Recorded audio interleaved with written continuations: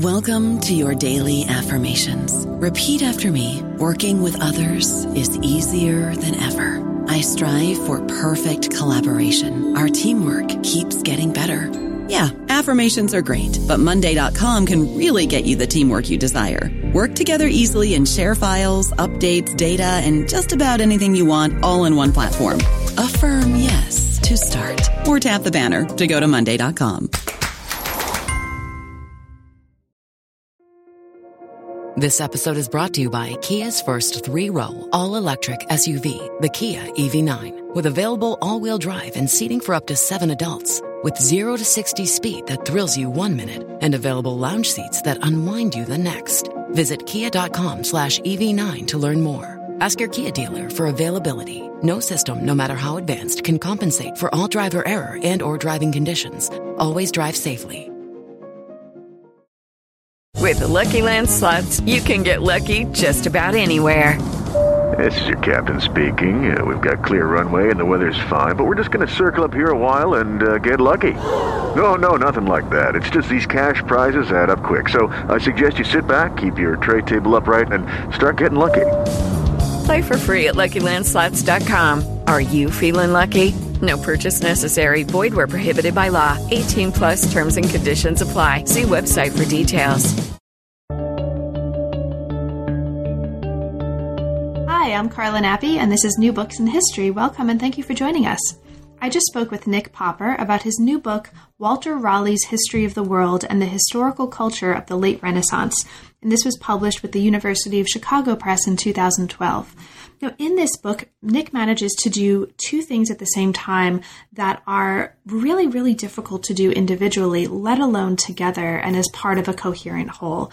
He's, on the one hand, giving us a really fine-grained, but excitingly fine-grained and detailed analysis of the production of a specific book by a specific person at a specific time. And so he takes us into not just the contents of this really interesting history of the world written by Raleigh, but also the methods and the reading practices and the note-taking practices that Raleigh used while he was in the Tower of London, so while he was imprisoned along with his library to produce this book.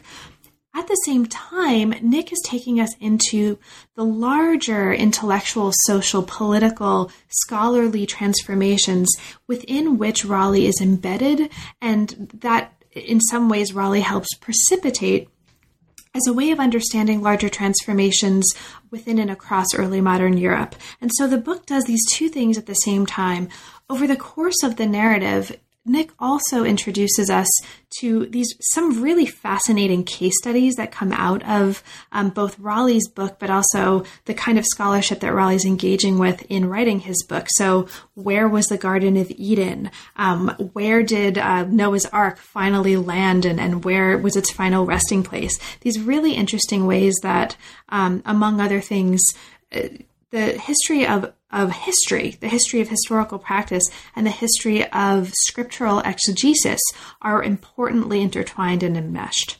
It's a fascinating book. It's really interesting for its methodology in addition to the story that it's telling. And I really, really enjoyed reading it and talking with Nick about it. So I hope you enjoy our conversation. And I also hope that you have a chance to go out and read the book, because it's very much worth reading for anybody interested in not just early modernity, not just British history, but the craft of what it does look like, what it can look like, and what it has looked like to try to understand and write about the past in history. So enjoy. We're here today to talk with Nicholas Popper about his new book, Walter Raleigh's History of the World and the Historical Culture of the Late Renaissance. Welcome to New Books in History, Nick, and thank you so much for making the time today to talk with me about your book. Thank you very much for having me, Carla. Of course. So, Nick, could you start us off by saying just a little bit about your background? What brought you into the field of early modern history in the first place? It was a sort of roundabout reason. The honest reason is distribution requirements. When I was an undergrad, I was interested in American history and was kind of forced to take European history courses in order to fulfill, institutional obligations. What I discovered was that early modern history was quite a lot more interesting than I thought it was. Predominantly because I found it to be much more confusing and foreign and chaotic and alien than I had anticipated. I'd been to Europe, but I'd never really studied European history. And I found that both the history itself, but also the sort of preeminent historians of early modern Europe at that time, so in particular Carla Ginzburg and Natalie Zeman Davis and Robert Darnton, I thought that they were doing really, really interesting work. And it seemed to me that there was a tremendous amount of sort of vibrancy to the study of early modern Europe that really attracted me very strongly. So that was what first drew me to it, I would have to say. Mm-hmm. And you were, I happen to know this because I've known you for a little while, but you actually started out in graduate school doing history of science in particular. So how did you get there from early modern history in general? And then we'll come back to the nature of the projects at hand. Well, I kind of, and a little bit of serendipity, I think, was probably the reason. I was very interested in these kinds of cultural histories and microhistories and social history as well, and as an undergraduate. But I was pretty dissatisfied with the way that they. I was dissatisfied with the way that I was using them to try and think about the past, and I had a whole set of questions that really derived from sort of mid-'90s interest in critical theory and how one could use critical theory to talk about the past. When I was in college, everyone was reading Foucault and Derrida and so on. And I spent some time in that world, but it always seemed to me to be particularly divorced from experience. And I don't mean to sound like some sort of, I don't mean to dismiss what they did, but it always seemed to me that there could be very fruitful ways of applying some of the insights of the linguistic turn to history, which I was personally unaware of. So one of the big sort of interesting questions for me was how you actually know about somebody else's thinking, and how you could use their text to think about epistemology.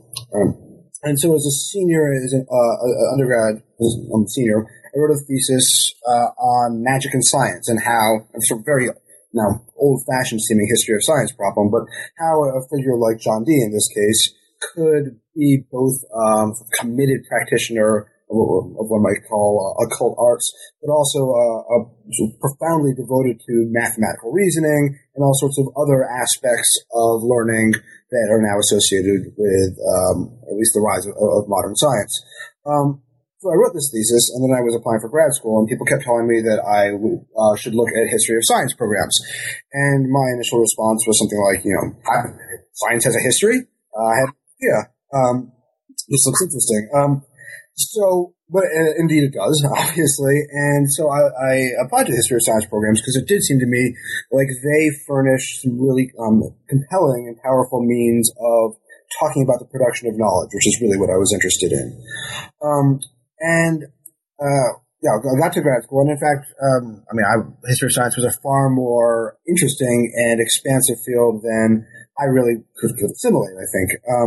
But what I took from it was that there were all these really interesting and useful ways to talk about coordinating material evidence, epistemology, sort of practice, and all these very interesting questions as to how that could be usefully directed at the early modern world in order to think about how institutions, structures, and so on changed. I still actually conceptualize myself as, in large measure, a historian of science because the guiding methodologies at the heart of the history of science, at least since it's been practiced dominantly since the 90s, I consider to be the methodology that I most often use amongst the various ones that I do employ. I guess that's what I would say. I'm a bit of an eclectic historian in my mind, but history of science looms very, very large. And that's actually something that I'm sure will come up in the course of the conversation that's very much present in the spirit of the book and in some of the approaches that are taken in the book that we're talking about, even if it's not always explicitly rendered as history of science in those terms. So the book itself, the book looks at the historical culture of the Renaissance through the lens of the work of an individual. And this is a very important individual, a really fascinating individual. This is Walter Raleigh. Now, while Walter Raleigh was incarcerated in the Tower of London, he wrote this massive and influential history of the world. So you lay out at the beginning of the book, and this is just for listeners who may not be familiar with Raleigh or with the existence of this work, he intends to create, as you tell us, 3 long volumes, but after 7 years of work, he manages to only produce 1, but it winds up being really, really influential. After its publication, as you tell us, there are over a dozen editions. reprints and abridgments, and in the course of giving us what winds up being this really interesting account of not just the work itself, but of his practices and of the ways that his practices reflect a transformation in not just historiography, but in Renaissance culture and politics. And we'll get to all, or at least some of these transformations over the course of this. You can see how you're interested in the kinds of, or you seem, at least from my perspective as a reader, to be interested in the kinds of phenomena that, as you've kind of mentioned before, tend to be the kinds of phenomena that increasingly interest historians of science. An emphasis on practice instead of ideas, an emphasis on the circulation of knowledge rather than just, origin and progress stories, and many other things. So it's a fascinating work, and we're going to get to it in detail. But before we do that, can you say a little bit about what brought you to this topic in particular? How did you come to Raleigh and his work and decide to work on this for this project? The book started as my dissertation, and the reason I lit on this book and historical culture in general, there are a couple of reasons. One was I knew that the study of history in the early modern period, or sort of the study of history by early modern historians, was, and that is people living in the 15th, 16th, 17th century, was really an interesting phenomenon that had been treated by many people, but there wasn't a really huge, sort of significant big narrative surrounding it. And it seemed to me, as I read more and more in the secondary literature surrounding this, that there was a lot of insight to be had, right? That there was still a lot to be discovered about how people worked, why they worked, why they made the decisions they did, what drew their interest. The kinds of things that had tended to be studied when people looked at the historical work of the 16th, 17th centuries in particular, had tended to focus on one of two things, either the formation of the modern historical method, or alternatively, the formation of modern historical consciousness. As a historian of science, this seemed to me like an absolutely perfect subject to study, in particular because a lot of the traditional history of science subjects at that point in time did not appeal to me for a variety of reasons. One was that this is now in the early 2000s, and it seemed to me like there had been a kind of there was a kind of détente in the culture wars. I'm not sure that I actually think that that's true, but I thought that then. The second is that the kind of political battles surrounding the history of science didn't make sense anymore in a way. A lot of the sort of sociology of scientific knowledge, that kind of approach, that had been really powerful, I think, in maybe the late 70s and 80s, when there were these questions around the abuse of science. In the early 2000s, with the rise of a certain kind, or the re-rise in a certain kind of radical religious perspective, it seemed, I didn't feel like the political battles that SSK approach were part of appealed to me at all. So I thought, there was this great kind of field of knowledge in the early modern period, that is the study of the past, that had not been investigated using the techniques and methods of the history of science, despite the fact that it was ripe for it. And again, if you think of it as being the study of an object that positivists would describe as an objective, and yet nonetheless was characterized by this sort of teeming multiplicity and sort of variety, it seemed like a really almost obvious, or certainly at the very least, very appealing thing to study.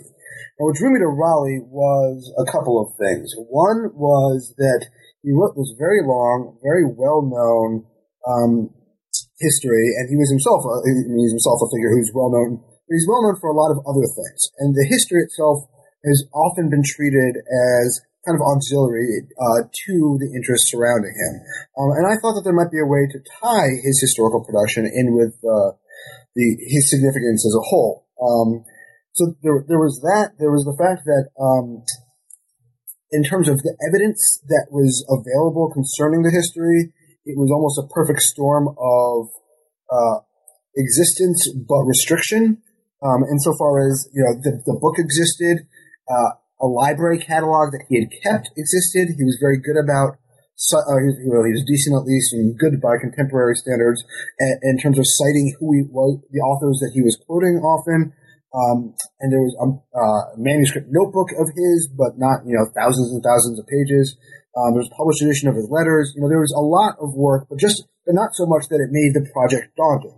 it was enough that it made it seem big but feasible. And the third, and honestly the most important thing, because of my own inclinations as a historian, the way that I got to it was that I read a bunch of histories written in the 16th and 17th century, and they all seemed a little difficult to understand, unusual, not what I was expecting.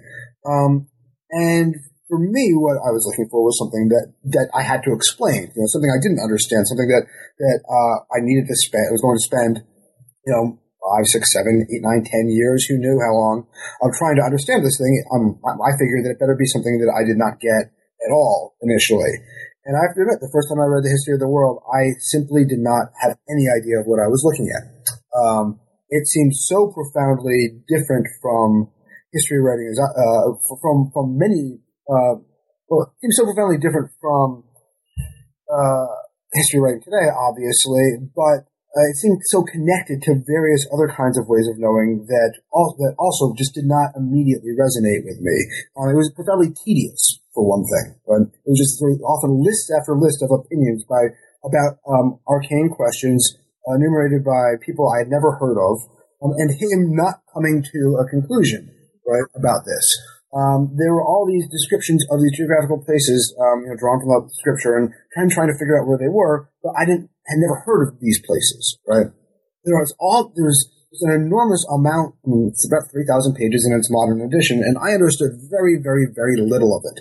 And I kind of figured that, I guess as a historian, I'm driven by sources, and my idea was that, I'm going to try and figure out what this thing is. That seems like an appropriate project for a dissertation. So that was how I lit on this one. Now, how did you transform this from a dissertation to a book manuscript? Were there any kind of major changes or notable aspects of the process that you'd want to share? Yeah, it's actually pretty substantially changed, which I did not realize until I went back and looked at the dissertation, not that long ago. For one, there's a whole sort of reordering. It's just reorganized in general. The book has. I'll start with the dissertation. The dissertation had kind of 3 units. There was a unit on the background to Raleigh and the sort of description of the history of the world, and a background on historical culture.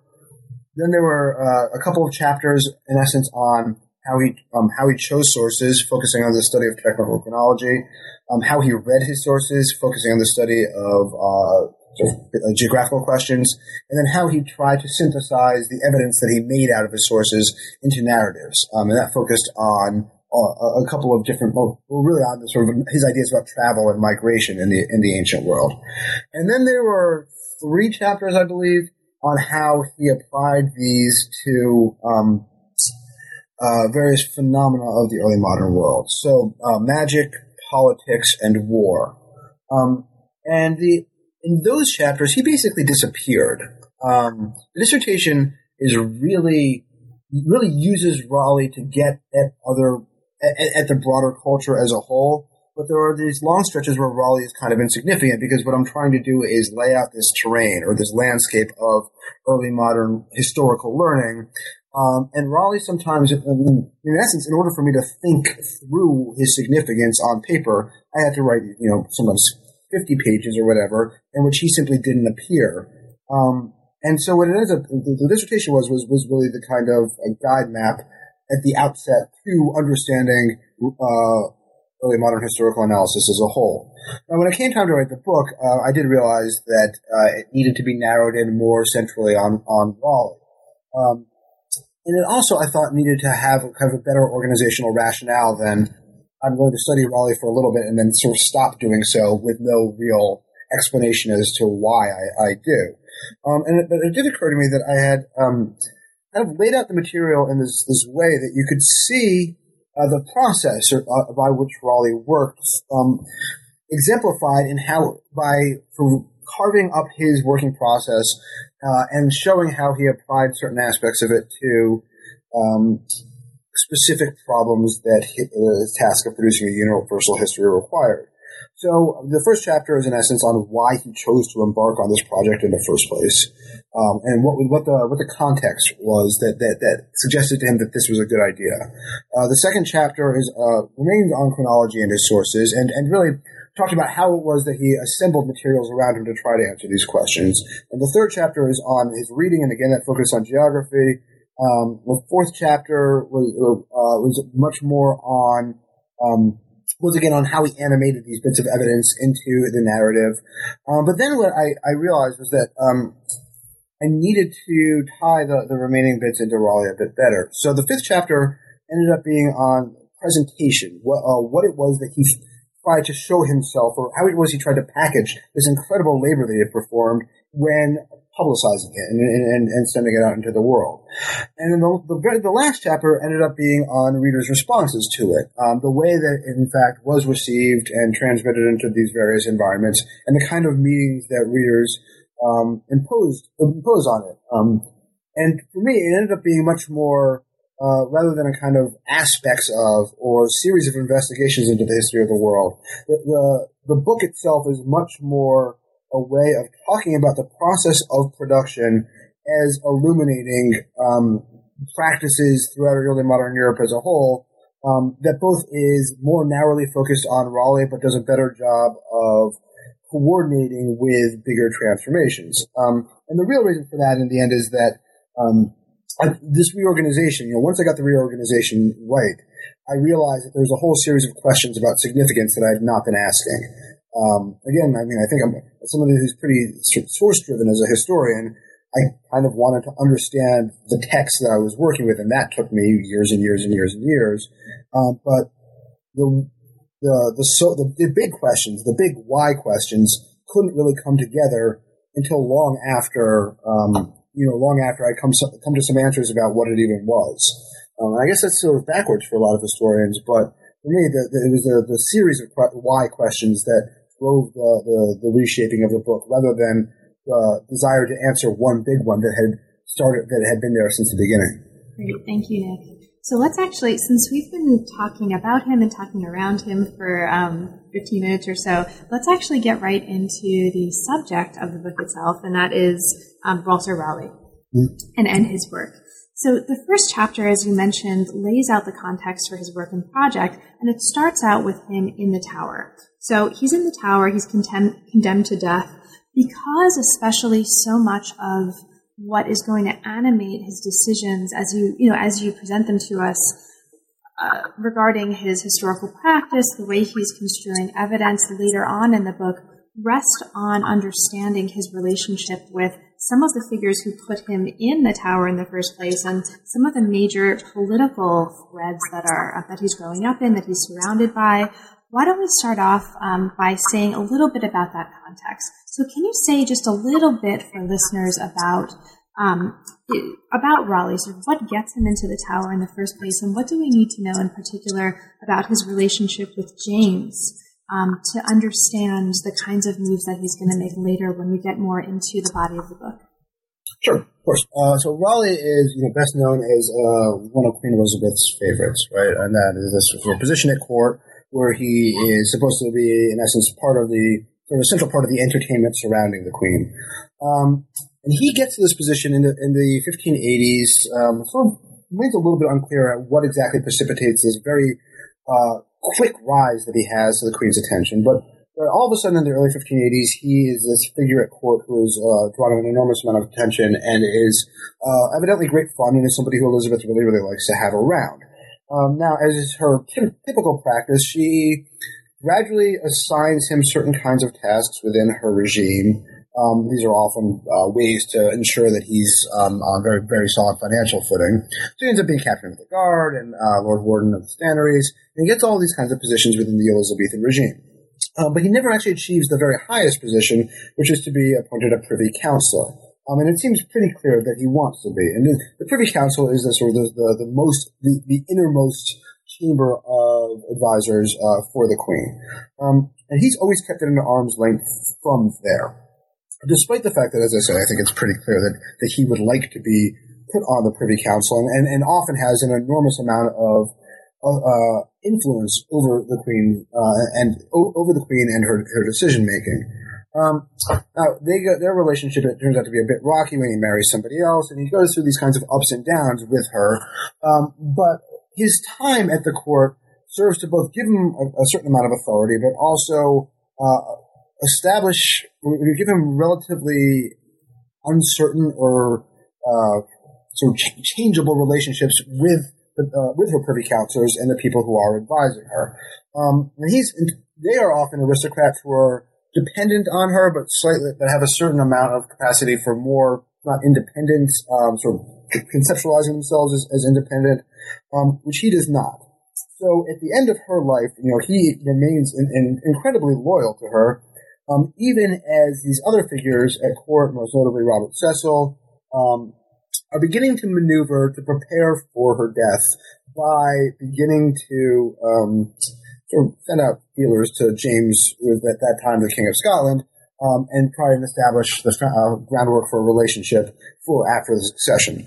Raleigh doesn't do this, and what ends up happening is that his enemies end up corralling James's favor, and so when James comes down, in essence, the well is poisoned against Raleigh immediately. He associates it a little bit indiscreetly with with a set of people who seem to be interested in overturning James's coronation, in essence. And he is charged with sedition, and treason, really, condemned to death. James puts a stay on the execution, keeps him in the Tower, and that's kind of where Raleigh stays for the next 13 years, constantly trying to agitate to get out. And the way to get out is to demonstrate his loyalty to James, but what he also tries to do is demonstrate his fitness to provide counsel, to demonstrate that he would in fact be somebody who would be good to have within the Jacobean government. And he does this by providing all these kind of sort of manuscript advices, policy papers on issues like the marriage of the James's children, and the organization or the power dynamics amongst the dynastic states in Europe at the time. He continues to basically try and be a royal counselor just while imprisoned in the Tower of London. This is all agitating towards try and demonstrate that he, as I say, should be granted his freedom and would in fact could be an important part of James's regime. My argument is that this is what the history is as well. That the history is one plank of in this effort to try and demonstrate what a fantastic counselor he would be. But that Raleigh sort of hurries it out to press at a moment when James's regime is faltering, when a couple of his key counselors have either died or been disgraced, and Raleigh really thinks that this is a moment where his reputation could be restored and he could be freed and given this rather prominent place within the Privy Council at James's side, in essence. Now, if he's interested in showing that he's fit to provide counsel, at what point does writing history become something that you would do as a statesman to show that you're fit to provide counsel? So where does historical practice come into this larger context as something that he'd be interested in doing in order to show James that James would want to listen to him? Well, this is really a phenomenon that I think early moderns would say was drawn from, they would say they saw it in the ancient world. And the way that I trace it is that this is one aspect of what we might call the Renaissance, right? The rise of humanistic knowledge. The way that I at least narrate it here is that it really dates from the early 15th century and the Italian city-states. Which, I think one could argue reasonably about this. The trajectory that Raleigh inherits, or kind of the world as seen through his sources, would suggest that. Although there are definitely medieval precedents for this. But through his sources, that's what it would look like. And what it would look like is that there's a kind of argument being enacted, or being played out by early modern counselors about what provides fitness to provide counsel. In the early 15th century, there could be this argument that learning, in essence, provided fitness as opposed to pedigree or lineage, right, or warlikeness, right? Those might be the kind of competing explanations or rationalizations for why an individual was suitable to provide counsel to the powerful. But history emerges as particularly powerful in this context, really in the mid-15th century. Naples is particularly important for this process, I think. But it's the Italian city-states of the 15th century, which are just undergoing such remarkable transformations and crises, really, over and over again. And what historians offer is a couple of things. One, they offer the ability to go and either find or create pasts which legitimate these often quite spurious or recent political entities. to give them kind of precedence or prestige or sort of antiquity of the sort that would confer legitimacy on them. And secondly, to then use the tools of historical narration to create, to augment the sense of virtue, and then to demonstrate that the individuals at the head of these regimes were, in fact, these great exemplary figures whose virtue and morality should be imitated by all, and that they were, in fact, is precisely the right people from a historical and moral philosophical position to run governments. So historians become incredibly important in the mid-15th century in Italy, really because of a way in which that moment is transforming so rapidly that historians offer this illusion of continuity. So the question then becomes, what does history, this word that we've been throwing around that we think we understand the meaning of, what does history actually look like in this period? And one of the really interesting transformations that you're showing, that Raleigh is right in the center of, is really a change in approach regarding what history looks like, what its methodologies are, and how historians or scholars are going about reading and writing histories in light of trying to come up with ideas about causation, ideas about sort of prophecy of the future, and many other kinds of things that we'll talk about at least some of. So you mentioned here the importance of Raleigh actually developing this technique in which he's synthesizing small bits of evidence gathered from a really wide range of texts, and we'll talk about some of those sources, or we can talk about them now if you want, to bring them together, and this is the basis of his history, which is a form of prudent counsel that he's offering. So why is this, or can you talk a little bit about the ways in which this approach of synthesizing bits of evidence from a wide range of texts, how is that new? What's new about that? And in what way is that methodology important for understanding his work and for what comes next? Great, yes. Great question. So the way that most of these 15th century historians work, as near as I can tell, and there's a couple of ways. One, if they're writing the history of the present, it's relatively straightforward. They write a kind of narration from their perspective. They're writing a history of sort of an ancient period or a period long before they were alive. They tend to either summarize or synthesize a few predecessors, and they're almost all narrative histories. That is, sources that were intentionally written or sort of consciously written to be part of the genre of history. That is, a narration of events. That's the basis of historical production in the 15th century, is that there are these kinds of generic things that are clearly histories because they're intended to give a true narration of events.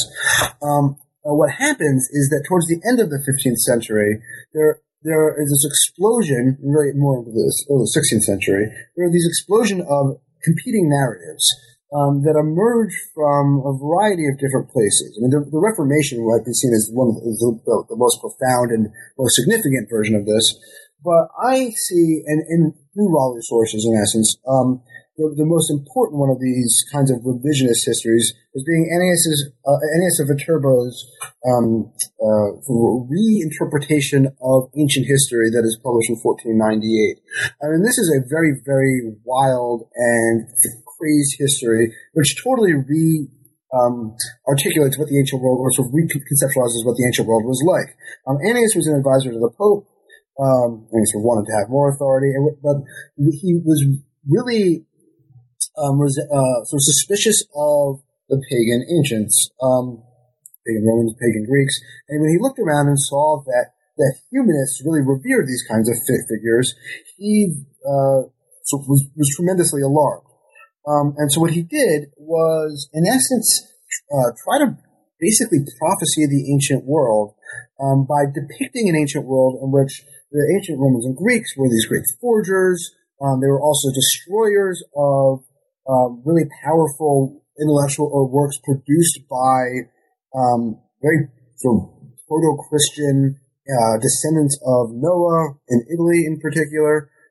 He depicted this Europe of the ancient world that was very, very seemingly Christian, and that the ancient pagans had then come along and destroyed.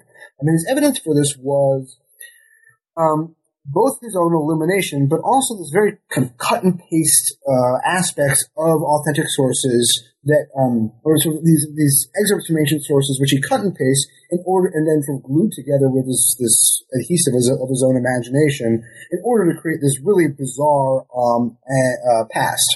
Right? Now, these are, I mean, his views were debunked in essence very, very quickly. But they end up being very influential because they serve a lot of powerful interests. Embedded within his histories are these narratives that exalt modern, sort of the ancient families of modern kings, that give these wonderful and pious antiquities to ancient Gaul, for example, and ancient Germany. And they end up being very, very useful. So what the end effect of his work is to very much destabilize the early modern perception of what the ancient world had been, right? And to give a whole set of competing narratives to what antiquity had been like that no longer placed Latin and Greek antiquity in the foremost place. To address this destabilization, historians started to wonder, what it was that they could do in order to resolve these competing narratives. And at the same time that they're doing this, they try to answer questions about how they could understand the ancient world better and make use of it a little bit better in terms of understanding causation in the present. I mean, there's a sort of twin process going on here of them believing less and less that they understand the ancient world, but being more and more certain that it's necessary to do so. Because that knowledge is being lost. So, from really the early 16th century, and 1531 is kind of a watershed year, because of the publication of Machiavelli's works, but also texts by Juan Luis Vives and Thomas Eliot.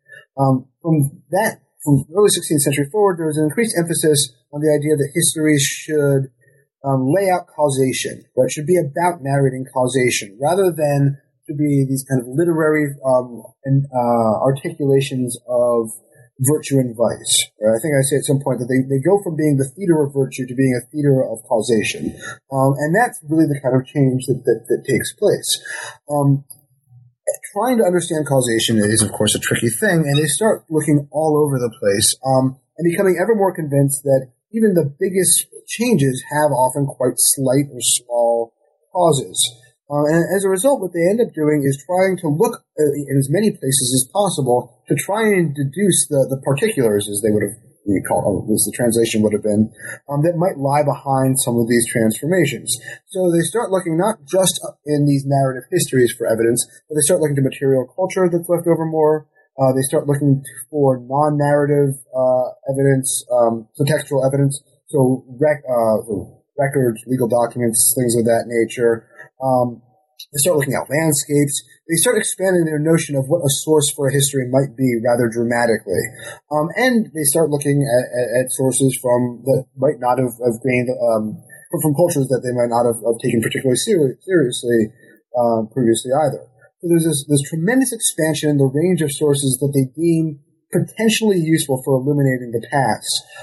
And indeed, one of the things that happens is that the range of access to that source, or the access to a larger range of sources, becomes one of the things that identifies somebody as a more capable or more profound, more credible historian. Now, this is actually a really exciting point for anybody who's interested in history, because this is a point at which, as you're showing, archival research becomes a cornerstone of historical method and for the education of a statesman for the first time. And as you're sort of introducing us to this, we're also introduced to the personal archive of Raleigh himself. So while he's away, and this is no ordinary incarceration, he has more than, I think, 500 books with him. These are books in 6 languages, 5 of which he can read. And as we go further into your book about his book and the larger context that it's a part of, you're taking us into really in a more detailed way the methods that he's using to read and to work with these sources. So you bring us in the second chapter into the larger context of the study of chronology, and you show us here the ways that Raleigh is using the different sources at his fingertips in order to engage in larger debates about chronology, which are actually really, really important to historical practice at the time. Now, as part of this larger story, and as part of the much wider range of sources that are being used by Raleigh and others in this period, and as part of historical practice and methodology, what you're showing here is that, especially given this example of chronology, which had prior to Raleigh largely been a kind of scriptural exegesis, while that's true, what's happening is that the emphasis on using such a wide range of sources actually unintentionally undermines the authority of Scripture in this period. And because this undermining of Scripture's authority seems like such an important point that you're making here, could you talk a little bit about that? Sure. This is one of the bigger arguments that is embedded in the book, which is that, all of these techniques and all these practices that historians use are not meant to overturn what they view as being there's nothing. There tends to be very little that's radical or intentionally revolutionary about what they're doing. But there are these effects of these practices that they sometimes are incapable of constraining. So this is a perfect case, sort of example of this. Because the real charge, the real interest in scriptural chronology develops in the wake of the Reformation. There's this kind of arms race between Protestants of all varieties and Catholics to figure out who can provide the most literal account of world history through Scripture. Right? This is a kind of great intellectual goal that everyone is striving for.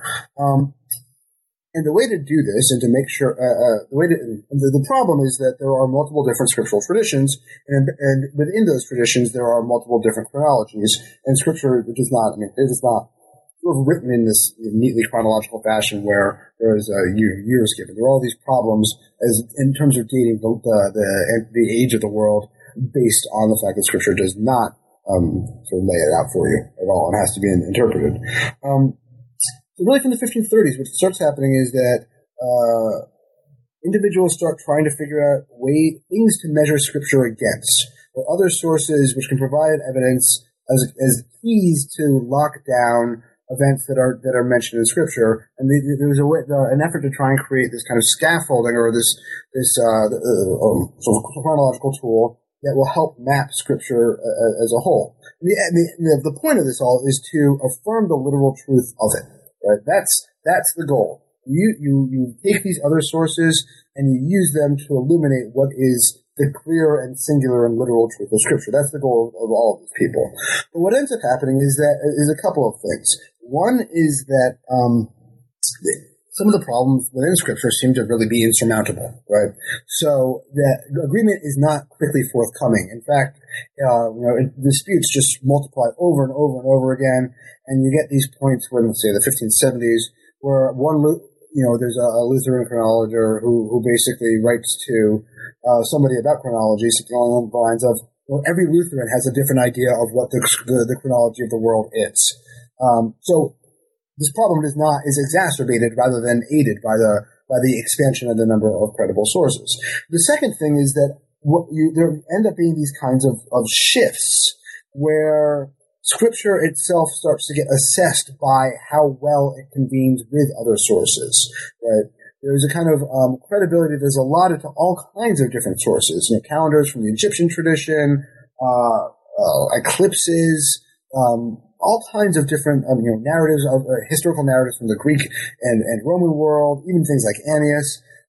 There's a way in which all of these sources are kind of thrown together, and what becomes the determining factor of whether or not a chronology seems to work is how well it absorbs all of these bits of evidence, amongst which Scripture may have a privileged position, but it doesn't have a kind of subsumptively privileged position. In fact, what has a privileged position is the method, right? The method that scholars use to try and break down all the texts that they have and unite them in such a way that makes sense of all of them. And so what emerges as to sort of limit the authority of Scripture, or to change the authority of Scripture, I think would be a better way of putting it, is the notion that the modern commentator, consolidating and reconstituting the past from all these sources, can see that there are these ways in which Scripture does not provide all the keys and does not provide all the answers to ancient chronology, and thus needs to, of necessity, be supplemented by them. Now, in a really fascinating way, Nick, the book moves from a discussion of Raleigh's sources to your own sources in putting together what Raleigh's reading practices may have been, how he was actually using and reading all of these different sources at his disposal and putting them back together again to create his own stories. Chapter 3 focuses on one of these sources that you're using, which is this super fascinating, and as you mentioned in the book, little used source, and that's Raleigh's Geographical Notebook. Can you say a little bit about this source, about this geographical notebook, and about what this notebook actually tells us about what Raleigh's reading practices and methodologies probably looked like? Sure, absolutely. That is my favorite source that I use for this. It really is sort of a fascinating thing. Notebooks and commonplace books in particular are something that early modern historians have studied quite a lot in recent years. Raleigh's Geographical Notebook is a really interesting version of this. Most commonplace books, as they were just, which is this, as early modern historians understand them, are these books that scholars, and actually not scholars, keep, which have these sorts of often moral headings, and then you enter in under the moral headings sort of statements from Plutarch or Cicero or whatever about it. So you might have a heading like, envy, and then you take little excerpts from something that you read around envy and then have it in your notebook. And then you have this collection of knowledge or extracts on these particular issues. Well, Raleigh adapts that to figure out a way to learn more about the geography of the world by compiling sort of geographical particulars. So what he does is it's got alphabetical headings. And so what he does is basically just have place names, and he enters in on all these pages little excerpts describing where that place is according to the authorities that he's read. So, for example, Mount Ararat. He collects a whole series of opinions as to where Mount Ararat is in Syria or in Armenia, and so on and so forth.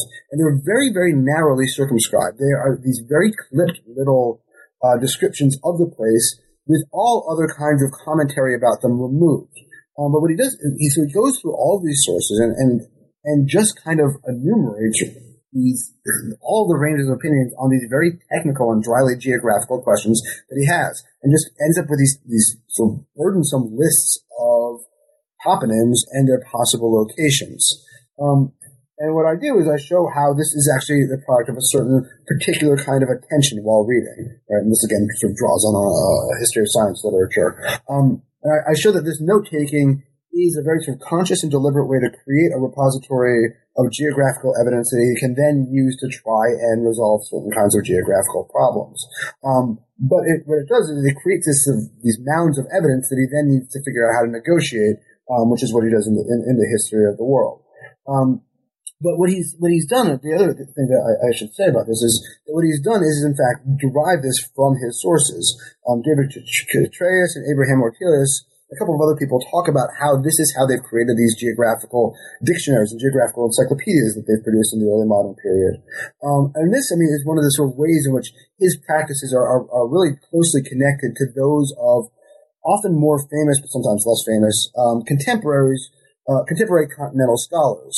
Here what you can see is him adapting or manipulating their practices for making geographical knowledge for his own purposes. And I should mention also for listeners who may not yet have had a chance to read the book, in addition to the location of Mount Ararat, there's some really wonderful case studies that you give us in the book that are just really fascinating examples of Raleigh's practices in action and situate what he's doing within a larger context. And so you're talking about, in the book, discussions about the location of the Garden of Eden, about the final resting place of Noah's Ark. And so there are some really fascinating examples and cases in the book that really illustrate what you're talking about in terms of Raleigh's use of sources and his larger context. Now, among the sources that are coming in to not just Raleigh's own library, but also to the world of the kind of scholarship about history in the past and geography that he's dealing with are travelers' reports. So as new travelers' reports are coming into European scholarship at this time, scholars are adapting their previous methods of note-taking to incorporate them, and you talk about that very, very nicely in Chapter 3. Chapter 4 focuses in on travel as a theme, And you talk in this chapter not just about Raleigh's own experiences as an explorer and as a traveler, but also the ways that travel accounts and travel as a theme become increasingly important to Raleigh and others who are writing about the ancient world and who are trying to explain change historically. So can you talk a little bit about this importance of travel, both to Raleigh's practice, but also why that's important to understanding larger changes that he represents? Yeah, travel is really, obviously, a large part of the significance of early modern Europe derives from the fact that there is this great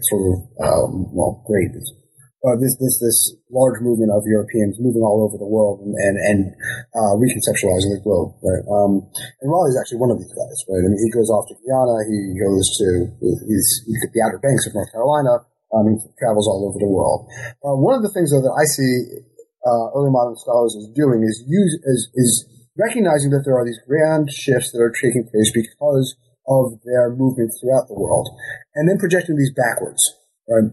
And using the travels of ancient peoples to try and explain why their evidence is so diffuse and so different. So someone like Raleigh will say, when faced with these heap of often quite contradictory particulars about the geography of the ancient world that he's created by reading his sources and in his notebook, will say, okay, well, how do I explain these various conflicting descriptions of specific places, or how do I explain why two very different places are called the same thing? And what he does is he comes up, or he uses, or sort of projects or conjectures travel and human movement in the ancient world as the way of explaining why these various names have come to pass, or why these particular transformations have happened. And travel becomes a real agent of change in antiquity for someone like Raleigh, because it is, I think, what he sees in the present as being a real engine for alteration. So what he does is he sort of creates these narratives of movements of individuals in the ancient world, shows how they carry place names from place to place, or transmit certain kinds of belief or knowledge from place to place, or how some sort of colonization of one locale will mean that it is called something else in a different language, or a different language. That becomes a dominant term for it. And really travel becomes at the center of the explanation for why all change happens in the ancient world. In essence, this is because they see it as being, this is a kind of commentary on their present. One of the key points that I really try to make in this chapter is that travel is not being seen as being this kind of secular phenomena, nor is it really secularizing. What it does is provide for someone like Raleigh a kind of sign that illuminates illuminates providential meaning, right? That one of the ways that God sends messages, at least he thinks, God sends messages to humanity about the purpose of it all, is by coordinating these travels and shifts and changes in such a fashion that it's kind of dimly visible what the divine pattern and plan are. And so for Raleigh, unearthing these travels and seeing how it was that these grand alterations have taken place takes on really heightened and foremost significance as a way to understand the significance of the sort of earthly theater for all scholars, and to help them create stable and secure knowledge that will sort of return them to the bosom of their creator. Thank you. Now, you have a chapter here called Presentation, Political Practice in the Past, that I'm not going to ask you to talk about, but I want to just mention for listeners, this is a chapter that really looks in detail at how Raleigh is presenting his political advice and on political institutions and war to James in particular through this history. And we see this really interesting story here where Raleigh is trying to convince James in particular to adopt this anti-Spanish policy. And you're showing us how Raleigh is actually very carefully crafting his accounts of historical events, including Alexander the Great and the sort of conquest of Alexander the Great. And in doing so, really subtly inserting cues that are supposed to communicate to James things about, James's own policies in terms of war and politics, but also policies toward Raleigh himself. And so you're reminding us here and elsewhere, among many other beautiful things that this chapter does, that Raleigh's interests in writing his history in the way he did were both coming from a concern with larger political and social phenomena that are happening at the time that he's embroiled in, but also a concern for his own well-being and for his own future and health, personal and professional health. Now, I'm not going to ask you to talk too much about that because I do want to spend time asking you to talk a little bit about the next chapter, which is this really, really fascinating account of what you call the afterlife of the history of the world, of Raleigh's text.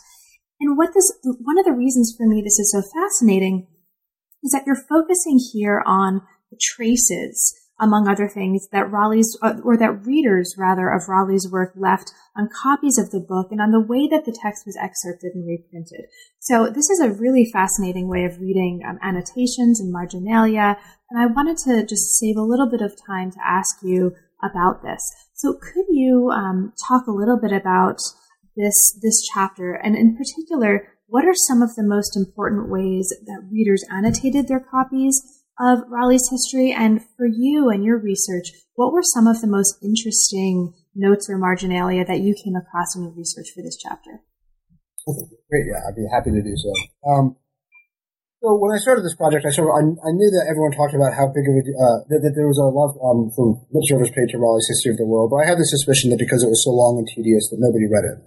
And so in my sort of initial burst of this research, I would take a look at a copy here and there, I always knew that I was interested in readers' responses to it. I did not expect to discover the incredible range of responses and the incredible volume of responses that I did discover. And in fact, it ended up being this significant problem of how do you tell a story when there are all these often quite contradictory responses to the history. What I ended up doing was I looked at, I think, more than 200 different copies of the history, of which maybe 15 to 20% had annotation that you could actually do something with. One of my main one of the ways in which I was trained in grad school was as a historian of the book, and a lot of this whole project, in fact, derives from overlaps between history of science and history of the book as methodologies. In particular, in the sense that there's a very sort of materialist approach to knowledge underlying both of them. So I went and I looked at all of these kinds of things and tried to be as attentive as possible to context, to response, and to the way in which these notes were in a certain kind of dialogue with Raleigh's text itself. But always trying to be very sensitive to the context in which these notes may have been produced, while aware that they were often entirely irrecoverable. And as I said, the thing that really struck me was how many different ways you could read this history, and how few of the readings of the history were, in fact, of the sort that Raleigh would have wanted, right, or would have anticipated. He wrote this to prove his own piety, his own prudence, his own humility in a way, and his own wisdom. And some readers felt this, right? Some readers read the history and thought, wow, this is a real, and they made comments like this, it is a real crime that James has locked him up in the tower. And there are these when Raleigh at one point or another, sort of notes that, one of a tyrant's greatest crimes can be to, execute, a learned man. There are these notes sometimes that says, I wish James had observed this with regard to Raleigh. There are other figures who were not so sympathetic. Right? There are figures who kind of who make these notes about Raleigh's hypocrisies all the time. When at one point Raleigh says something nasty, not particularly nice about Queen Elizabeth, and this reader notes something like, this is incredibly unfair and ungenerous and uncharitable of you. She made you who you are. The same reader at one point when Raleigh criticizes Aristotle says something along the lines of, you weren't even worthy to be thought of by Aristotle. Wow. Right? Your intellect doesn't compare to him. So there are these kinds of readings that are very much about Raleigh's personality and his life. But there are lots and lots and lots of other kinds of readings also, many of which basically don't take Raleigh as author into consideration at all. And some of these are relatively straightforward. They're individuals who read the history of the world as being kind of a neutral narration of the history of the world, and, sort of take it as being a kind of textbook, as it were, for the past. There are other individuals who do read it as sort of sift through all of the sort of tedious enumeration of various opinions on things like the Garden of Eden, and instead gravitate towards these moments of rhetorical flourish in which Raleigh does show off the ability to actually write things in a quite lovely manner. And they really focus on that and talk about him as a stylist. There are others, like the royalist John Evelyn, who see this as being a repository for counsel and policy, and kind of you try to extract policies and systems or patterns of causation to use in the present from the narrative that is in Raleigh. And they see this being a very powerful mode of counsel. There are others who try and understand contemporary events by drawing this direct parallels between, say, the 30 tyrants in Athens and the English Civil War. Well, my narrative is that gradually kind of emphasis, I don't have a big narrative here, but my impression from reading through these is that what gradually happens in the 18th century is that the attention to the ways in which Raleigh produced this, right? The kind of meticulous practice, the meticulous compilation of particulars from a wide range of sources, and this assiduous effort to reanimate them through these narratives in order to try and reconstitute a past, that kind of attention disappears. And there's this revival of a classical idea in which history ought to be about true narrations of events that spur virtue and basically that it's a kind of literary genre rather than one about causation.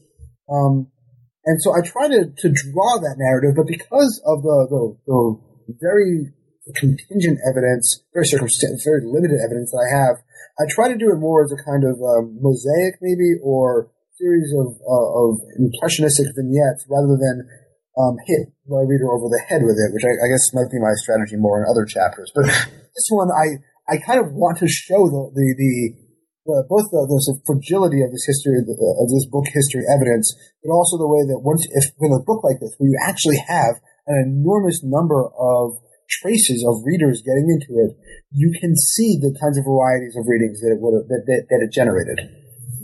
Well, thank you, Nick. I've already taken up a lot of your time, so before we wrap up, I don't want to ask you to talk too much about this, so that I can let you get to your readings and things. But I will mention for listeners that and I'll remind listeners that one of the main arguments of the book is that Raleigh's work is actually advancing practices that transform not just history and historical practice, but also transform, quite broadly, European politics, religion, and scholarship. And one of the things, to bring us back to your history of science roots, that the conclusion does is to look specifically at how practices of historical analysis actually become central to the scientific revolution. And to the history of science more broadly. So I'll just point that out for listeners who may not otherwise know that it's in the book, to sort of look specifically for the ways that this study is actually informing history of science too, and certainly and directly in the conclusion. So Nick, thank you again for taking the time to talk with me.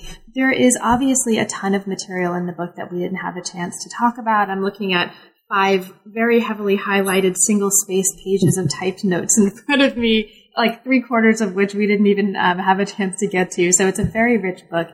Is there anything in particular that we didn't have time to mention, but that you'd like to mention, especially for listeners perhaps who haven't yet had a chance to read the book? Yeah, I'd actually like to sort of emphasize a little bit about the conclusion that you just made.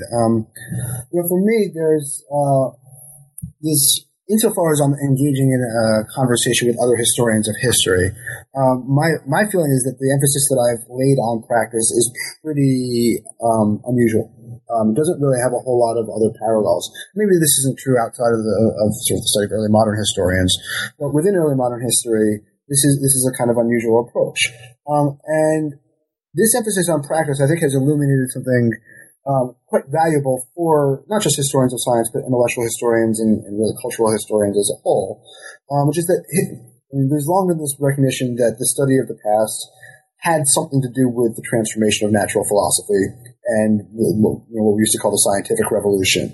But it was never quite clear what it was, in large part because historians of history were particularly focused on either the modern historical method, which bears a kind of oblique relationship to the modern scientific method, or historical consciousness, in which a narrative of the scientific revolution was again kind of obliquely there, in this notion, sort of older notion that, Copernicanism unseats or transforms how humanity conceptualizes its place within the universe. What I think that I've tried to show here is that there are these real, profound subterranean shifts in how early modern scholars make knowledge. Right? And this is about knowledge making, the processes by which beliefs are constructed, evidence is identified or described as evidence, and these narratives of causation are given.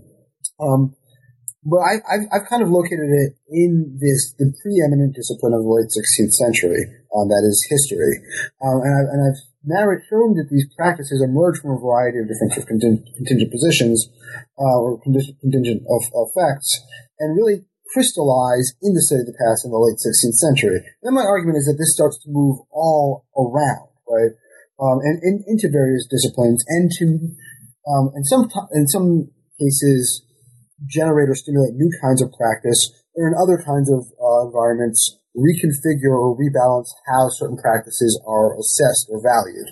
And for me, this kind of practice that breaks down sources into evidence and then relies on the modern commentator to try and recombine them into different explanatory frameworks is what underlies a great number of the massive shifts of the late 16th and 17th century.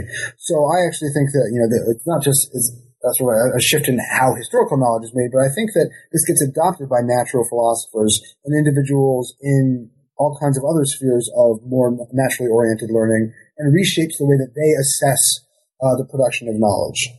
And I think, again, it's adopted by individuals within the political sphere as well, and in the military sphere, and ends up reshaping the ways that they approach the problems of making knowledge to deal with the very serious catastrophes and crises that they try to deal with all the time.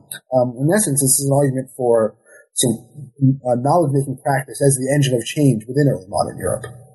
Great. Thank you, Nick. So now that the book is out, what's next for you? What project or projects are currently inspiring you? I have a couple that I am trying to figure out what I'm actually going to do. I just made this relatively large claim about the significance of early modern Europe and how it all changes. And one of the things about the book is that, and one of the reasons I actually got it out is that Raleigh was constraining me. Right? I couldn't actually talk about these kind of big events or big processes while holding Raleigh as a plumb line all the time.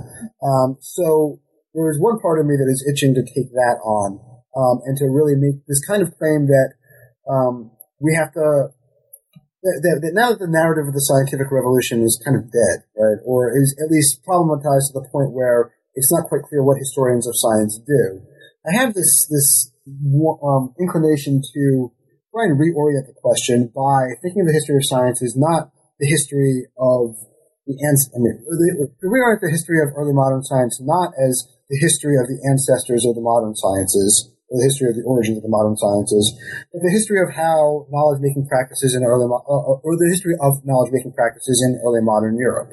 And so I have this idea that I might write this, probably would have to be either a very short or very long book about transformations in knowledge-making practice across many, many disciplines or fields of knowledge within early modern Europe, not just focusing on, say, astronomy or natural philosophy, or history for that matter, but crossing those disciplines and politics and religion and so on, and making this argument that in essence, these shifts in practice are the engines for the historical revolution, the scientific revolution, the rise of the new monarchies, the military revolution, all these kinds of things that actually early modern historians with their fears of big narratives no longer really want to talk about, but look over their work nonetheless. And within that is kind of a discussion of political practice that I think is really interesting and that may end up being its own project. Historians of there's no such thing really as a historian of politics. There's a political historian who talks about flows and ebbs of power, right? There's historians of political thought who think about ideas. There aren't really historians of political practice in the way that I'm conceptualizing it. And so I have this idea that maybe trying to approach, probably in this case, early modern British history through this notion of politics as a knowledge-making practice might be a way to intervene in a field that has lots and lots of people involved in it, but very few of whom talk or write in a way that is informed by the kinds of approaches that I have to offer. So that's one of those two will probably be it. Or I might just end up writing histories about more crazy histories that are written in the 16th century, because that's actually what I really love. Well, great. Best of luck with that set of really interesting projects, Nick, and thank you so much for talking with me today. It's really been a pleasure. Great. Thank you very much for having me. I really enjoyed this. You've been listening to New Books in History. Thanks so much for joining us, and we'll see you again next time.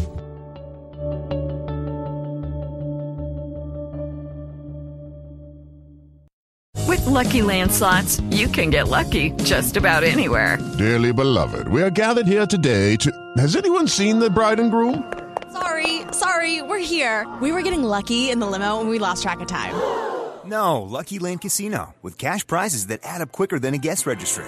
In that case, I pronounce you lucky. Play for free at LuckyLandSlots.com. Daily bonuses are waiting. No purchase necessary. Void where prohibited by law. 18+. Terms and conditions apply. See website for details.